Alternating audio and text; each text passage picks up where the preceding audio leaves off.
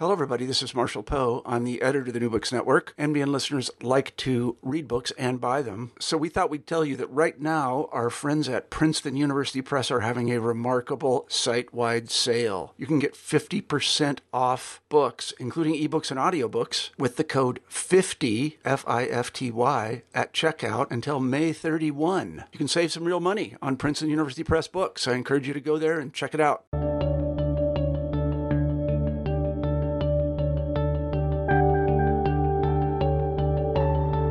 Welcome to New Books in History, a channel of the New Books Network. I'm your host, Chris Babbitts.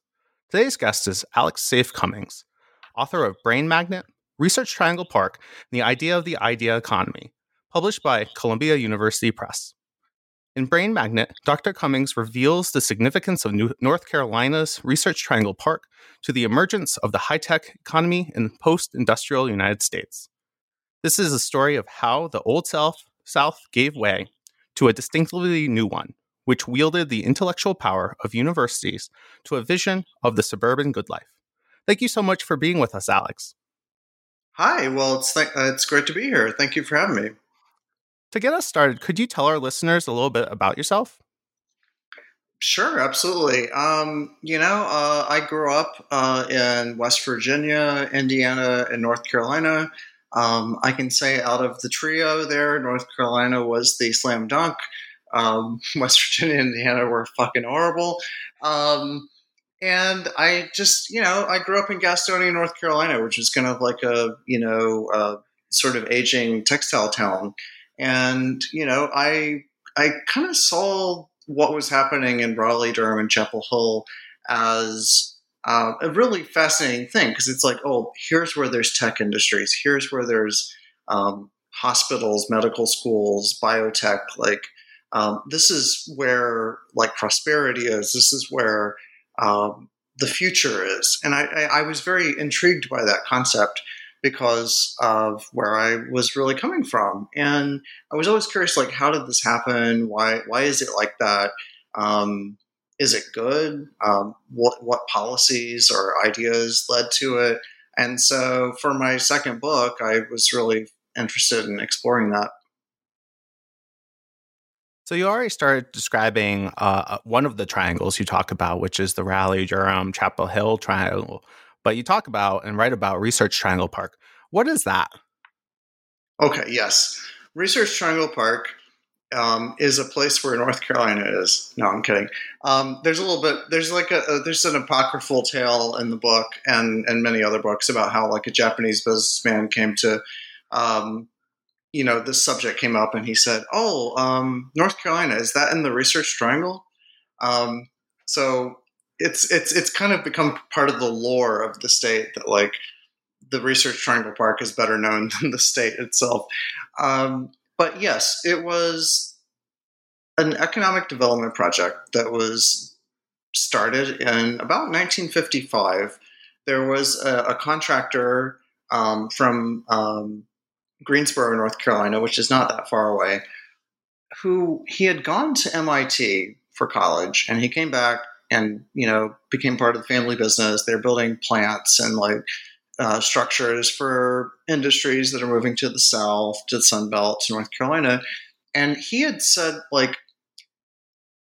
at Harvard, MIT, he saw that there was a scientific, technological, enterprise arising around that. And he said, we should do that here. We should do a Charles River of the South, as he put it. And so he said, well, we've got UNC Chapel Hill, we've got Duke University in Durham, we've got NC State and Raleigh. Why don't we we'll just call it the Research Triangle. He came up with that idea. And so it was an idea at first. It was just oh, well, we've got universities. Let's try to get high tech. I mean, even that term high tech didn't really exist at the time, but more advanced technological industries that pay higher wages, that do more innovation, get them to come here. And so they floated this idea. There was a governor at the time named Luther Hodges who was very keen on this idea. He embraced it. And so they started promoting it, and then they realized we need to have an actual physical thing as the centerpiece of this. So they created Research Triangle Park, which is this extremely highly controlled, very specifically zoned like space where there will be like research laboratories for IBM, Sumitomo, these other companies, and it will be very suburban. It will be very pastoral. It will be very clean and neat, and we'll create this little space where these companies can come and invest, and that will be like the crown jewel in our whole strategy. And then after that, then people will keep coming here. People who are scientists or engineers who have advanced education, investors, companies, big companies like Glaxo or whatever, will want to come here because we're marketing this as a place that you should invest, and also your employees will want to live. You've already mentioned Boston with Harvard and MIT. The kind of Route 128 in Massachusetts is known for its high-tech industry. But you also compare Research Triangle Park in the book to Silicon Valley and that's development. How did Research Triangle Park's development differ from those maybe more well-known centers of the ideas economy? Oh, that's such a great question. I'm so glad you asked that. I think the thing that's notable about the Research Triangle is that it is so consciously, deliberately, awaredly created. You could say to some extent that like Silicon Valley or Route 128 kind of happened a little bit organically or accidentally. Like, it just kind of was a spillover of the innovation that was coming from Stanford or MIT or Harvard. It wasn't a plan. Whereas in Research Triangle Park, it was a very specific plan. Like, we're going to bring smart people here.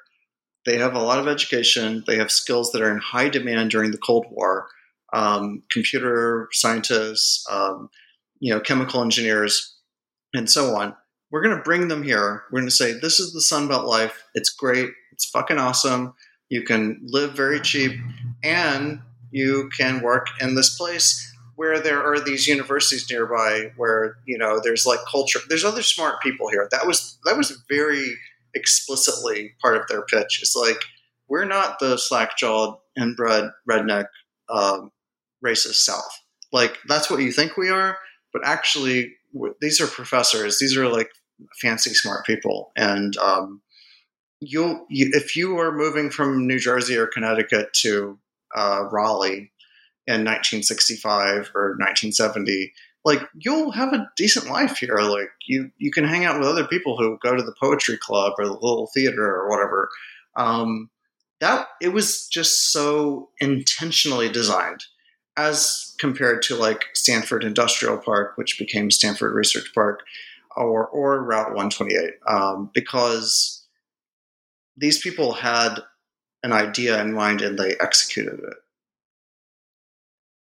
You started touching on a lot of things that I found were really interesting in Brain Magnet.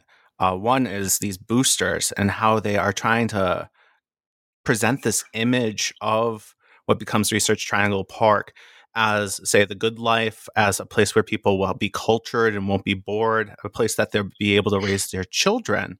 And you also talk about how this is really combating an old image of the North Carolina economy as focused on tobacco and furniture building, I believe. So who are these boosters and how do they go about trying to get the park to become actualized? Oh, that's so interesting. I mean, it's a mix, right? Like, so the person who first came up with this was Romeo Guest, who was the Greensboro contractor who created the term Research Triangle and pitched it to the governor. But then the other people were like bankers, like George Watts Hill in Durham. Obviously, the governor, Luther Hodges, other industrialists who were like textile magnates, like Carl Robbins, who was very key in like investing some money in this in the beginning. But also academics, like they had to get the university presidents on board. They had to get faculty on board. Faculty were kind of skeptical of this. Like, what are we being sort of sold into here? Like, we're not sure if this is good. You had people like George Simpson, who was a sociologist at UNC Chapel Hill, who was a very key person in the early development of the triangle, who was put in charge of overseeing this. And so it's kind of a coalition of academics, bankers, industrialists, and political people. And it's a very unique example of like interclass solidarity. Like these are like affluent to very wealthy people, white men who just decided we're all going to work together on this, as opposed to being interested in their own specific town or county or city or whatever or region. Like sort of setting those things aside and saying we're going to create this thing and we're going to work together and we're going to be single-mindedly focused on the research triangle as our thing. And I think that that's one of the takeaways from the book is that like you don't really see that kind of cooperation in a lot of local economic development contexts, but it definitely happened there. It was also very fascinating to read about a southern kind of urban center that wants to create like the best and the brightest. That's not anti-intellectual. That really gets, and pushes back against this idea of maybe the South as an anti-intellectual place. I thought that was absolutely just fascinating to read about. That's so, I'm so glad you mentioned that. It's weird. I mean, like North Carolina, I love North Carolina so much. I wasn't born there, but I grew up like a significant part of my life there. And it's just a very distinctive place in the context of the South. When I went to grad school in New York, I had a class with Barbara Fields, who's one of my heroes. She's a fucking just giant of everything, and she's amazing. But like at the beginning of one of the classes, she made this joke about like, well, she's from South Carolina, and then she went to college in D.C. And she said, well, when I was growing up, we just felt like, between Virginia and South Carolina and North Carolina, it was just a thing that you had to drive through. And I said, well, in North Carolina, we like to think that we're a veil of humility between two mountains of conceit. And this is probably the only time in Barbara Field's life where she didn't like respond. She's like, well, okay, I guess you're right. I mean, I love her. I have to emphasize that. She's my fucking hero. But so like North Carolina occupies a very weird place in the upper South because it really did have this image as being more moderate than like Alabama or South Carolina or really Virginia. I mean, Virginia, they were doing maximum like opposition to desegregation. Like we're gonna fucking close the schools as opposed to do integration. North Carolina was trying to position itself as being like, man, like we're cool, man. Like we're not like that. And so they did really cherish this idea that we're about education, we're about science. We are not like the other southern states. And actually they were. By most metrics they were really like the other southern states. Infant mortality, unionization, economic inequality, poverty. They really were like all of the other southern states, but they wanted to present this image that they were more progressive, and that really took a real form in a lot of policy. I mean, they really, in North Carolina, they really did a lot of things with education in the state that were innovative and progressive because they believed in that idea. They wouldn't believe in economic or racial equality per se, but they definitely believed in the idea of education as a means of progress. Yeah, that element that not being as racist as part of the other parts of the South, being part of the good life, high levels of education, there's going to be this tech center even, all of these things converged and almost a marketing strategy, right? Totally. So let's talk about, it did take a little bit to maybe get some big companies to move to research Triangle Park, but who were some of the first ones and how did these companies change maybe the Triangle's national or even international reputation? Oh, right. So like when George Simpson, I mentioned him, he was the sociologist from UNC Chapel Hill, who was leading the Research Triangle Committee in the beginning, he and his other fellow academics, they went all over the country. They went to New York, New Jersey, Michigan, Texas to talk to people about like, hey, Texas Instruments or Pfizer, like, do you want to move here? And they got some real cold shoulders and they got some real talk. Like, this guy went to Pfizer in Brooklyn, I think at the time where they were located. And one of the chemists that worked there, one of the top guys, said, look, dude, like, I'm going to be real with you. You've got some nice universities down there. That's cool. I mean, they're not like that great, but they're okay. But like, they don't rise to the top of my mind. And like, this is not a reason for us to move there. UNC Chapel Hill, that's cute, dude, whatever. We usually have the lab with the factory, like, so we locate the lab near the industrial site.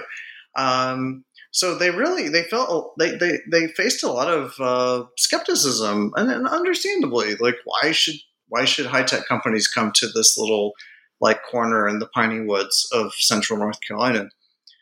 What they did do, though, they got a few early clients. They got Chemstrand from Alabama. They got some other smaller clients in the early 60s, but they got IBM to come in 1965. And that was a big project of the governor at the time, or who had been the governor, Terry Sanford.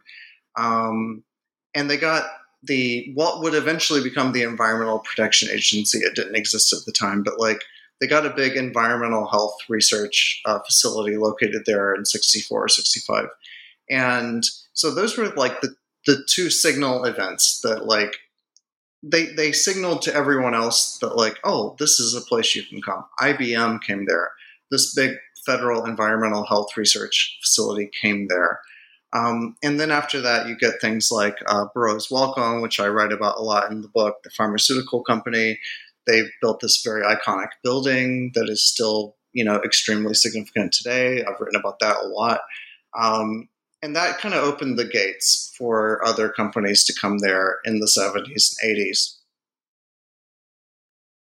There was a little bit of a challenge, though, with kind of maybe convincing some of these larger companies to move there. It almost seemed like the idea of Research Triangle Park was to divorce ideas from manufacturing, right?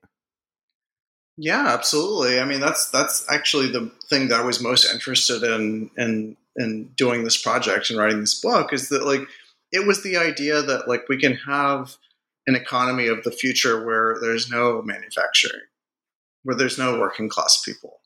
Like, we're going to just have an economy of engineers and scientists and chemists and programmers. Like, we're going to have this purely idea-based economy that's creating intellectual property.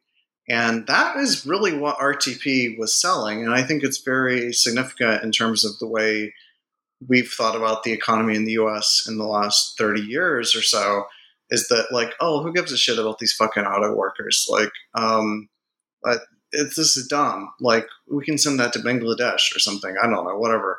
But like, the people who make like Angry Birds are like very important, and we should definitely focus on them. So like, that was definitely part of the inspiration for the book. Yeah, it's you'd think that once again, the creation of an economy based around ideas, the way in which we talk about that is that's a much later creation. And here we have these visionaries almost in North Carolina thinking about it. I think that's so interesting. Like, I'm always sympathetic to people who are in like difficult situations and don't really understand what they're dealing with, which is basically my entire life. But like, these were just some guys who owned a bank in Winston-Salem in 1955, or they were a sociology professor, so they were probably more informed, or they were just they were a governor of North Carolina who grew up working in a textile factory when he was 11. Like, these were not people who had like a comprehensively worked out like vision of society or economic or political philosophy. they just created this thing because they kind of had the idea that maybe this was the way to go. And it really resonates. I mean, it is very consonant with like the overarching political economic changes that happened in the U.S. going from the 50s forward. Like, people think of the post-industrial or deindustrializing turn happening in the 70s or 80s, but like people in the 50s or 60s were actually aware. Like people like Daniel Bell, the sociologist who wrote The Coming of Post-Industrial Society, very influential in other books, they were aware that like the proportion of the workforce that's in manufacturing is actually diminishing. So that's what we call deindustrialization. But they were aware, even the people who did the Port Huron statement from SDS in 1962, they all like saw that there was a different kind of economy, political economy, and society coming. And so they were thinking about it in the 50s and 60s. And these like guys who were in sort of, Podunk, North Carolina, were kind of thinking about it too, but they didn't have a highly sophisticated, complicated intellectual philosophy of it, but they kind of were fumbling toward that.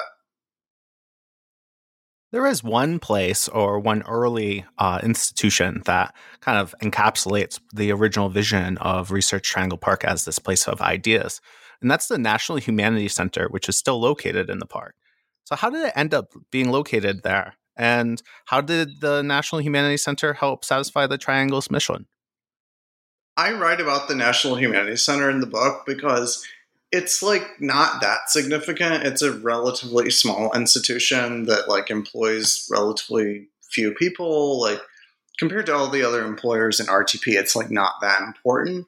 But it's very important in terms of the symbolism of RTP. Like they created this, like you could create a business park anywhere, industrial park, and say, oh, well, put a factory here, put an office park there. It'll be like the office from Scranton, PA or whatever.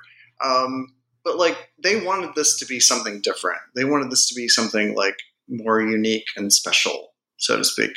And so they wanted to bring the humanities into it. And so in the mid-70s, there was this idea of creating a National Humanities Center. It might have been placed in New York City and Manhattan, or it might have been based in New Jersey or Chapel Hill. Like there were different people who were bidding for this project. Like there were people who were investing and saying, like, we're going to create this National Humanities Center. And RTP ended up winning out, in part because of this sort of anti-urban bias of the time that like New York City is too busy and dirty and chaotic and full of crime for like, philosophers and literary scholars to like sit around and have smart ideas, like, putting their finger on their chin and staring pensively out the window. Like they made the argument that like, come to the woods, come to the forest, come to Research Triangle Park. We can have all these intellectuals, these professors, they can come there. I should explain, actually, the National Humanities Center is a thing that brings scholars who might be in philosophy or literature or history to this place, and they spend a year there just working on their projects and not teaching. So it's like the crystallization of the idea that we would have a purely intellectual economy. Like the National Humanities Center, even I talk about in the book, like the architectural structure of it is even based on this idea of like lucidity and thought and imagination. Like it's very pure, it's very white, it's very austere in a way that like this is a place where smart people come and they think ideas. And so like even though it's like not that important economically in the context of Research Triangle Park, it is very significant symbolically. And they got it to come there because they made some deals and said, we'll give you free land and stuff. And they were also like not wanting to locate this institution in like a big city. One of the most interesting historic actors that you address in this because of the trajectory that they take is Bill Bell. So I wonder if you could tell the listeners a little bit about Bell's life and what that tells us about race, racism, and racial ideology in the Triangle. Oh man, this whole thing with Bill Bell. I mean, I have such admiration for this person. He was the mayor of Durham for a significant part of the early 2000s. He was mayor at the time when Durham was having its quote unquote renaissance. That it became like a cool place to be. When I was growing up in the 90s, you went to the downtowns of major cities like Greensboro or Durham or Raleigh, and there was nobody there. It was the quintessence of white flight and just disinvestment. But Bill Bell came along at a time when the move was in the opposite direction. But he came from such an interesting background and story and trajectory. This is a guy who came to Durham in 1968, and he had been educated at Howard University and other institutions. He was, a tech worker, and he was Black, and he came to Durham. He really liked the idea of Durham. He's like, yeah, this is a place where there's an intellectually vibrant community, and I want to live there. And it's also Durham was known as the Black Wall Street at one point because there was pretty significant insurance companies and other Black-owned businesses there. So it seemed like a place of opportunity. And he moved there, and he wanted to move into this neighborhood called Parkwood, which I write about a lot in the third chapter of the book, which was a neighborhood designed to house people who work in Research Triangle Park. And Bell and his family, they come along and they're like, we want to buy a house in this community, which had been a completely white community up to that point. And there's just a fascinating saga that unfolds in that community about this, where the more liberal leaning people in the community are like, hey, let's let this Black family move into our neighborhood. And there are other people who are diehard segregationists who are saying this is bullshit. I hate this. Don't let them move in here. And so they have a real debate within the community. So this is I can't stress enough, this is a suburb that was specifically created to house people who worked in Research Triangle Park, which was literally a stone's throw away. And, Bill Bell looks at this. There's this debate going on in the community, and he looks at this and says, fuck this. I'll just move to a middle-class Black community. If you guys have to really have a serious debate about whether my wife and daughter and my family deserve to live here, then I'm not going to do it. The ironic thing is the Parkwood people actually did kind of decide that the Bell family should be able to move in, but the Bell family just said fuck this, which I think was probably pretty wise in a lot of ways.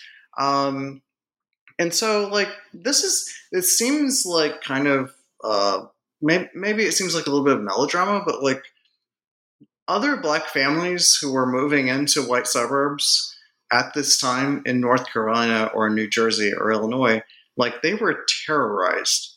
They were threatened and beaten. So Bill Bell, when he was making this decision, he's like, I don't know if I want to leave my wife and my kids alone in this neighborhood while I'm at work, because I don't know what will happen. There was actually a case happening in Raleigh about the same time about a white man who beat up a Black person who had moved into his neighborhood, and so this was and I write also about Howard Lee, who was the mayor of he became the mayor of Chapel Hill, but he was a Black employee of Duke University, and he ran for mayor of Chapel Hill. And when they moved into their neighborhood, there were death threats and things like that. So it's a very real thing. The interesting thing about Parkwood and Bill Bell and all that is that these were white people who were fairly affluent, who were kind of on the cusp of making the right decision, but they still kind of didn't land it. So they were really thinking about like blockbusting and white flight. They were really thinking about it, but they just didn't quite nail it. I think that's a wonderful transition to the last question I have for you. And this is almost parroting back word for word something that you write, I believe, in the introduction. And the question is, do you think that a city of ideas is a city of hope, or is it indeed destined to be the province of a privileged few, what one might call a new cognitive elite?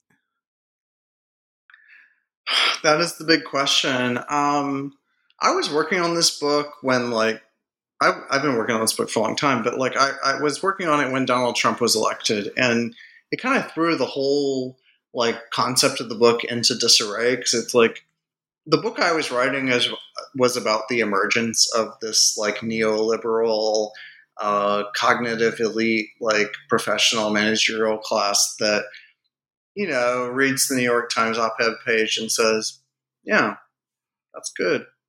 Um, and just is very satisfied with its own privilege while the rest of society like unwinds in inequality and despair. That was the original idea of the book, and then Trump comes along and it's like, I don't know, man, like should I be changing this, um like there's this anti-intellectual, anti-education, anti-science, like uh, racist nationalist movement that has taken over our culture, and like maybe we should be closing the wagons around like our institutions of education and science. Maybe I shouldn't be doing like a sort of bitchy like economic or critique of those institutions. Maybe we should be expressing solidarity and trying to preserve them. But eventually I did realize that like the basic analysis from my point of view was still sound, which is that like this is an increasingly unequal society. There are some people who have lots of education and privilege, and they are peeling away from the rest of American society. And I think this pandemic situation has made it extremely clear. People who can work from home, who are doing, I don't know, employee engagement for the Yellow Pages or whatever, they can work from home. They're fine. They make $100,000 a year and they're good. While the rest of the society literally fucking dies.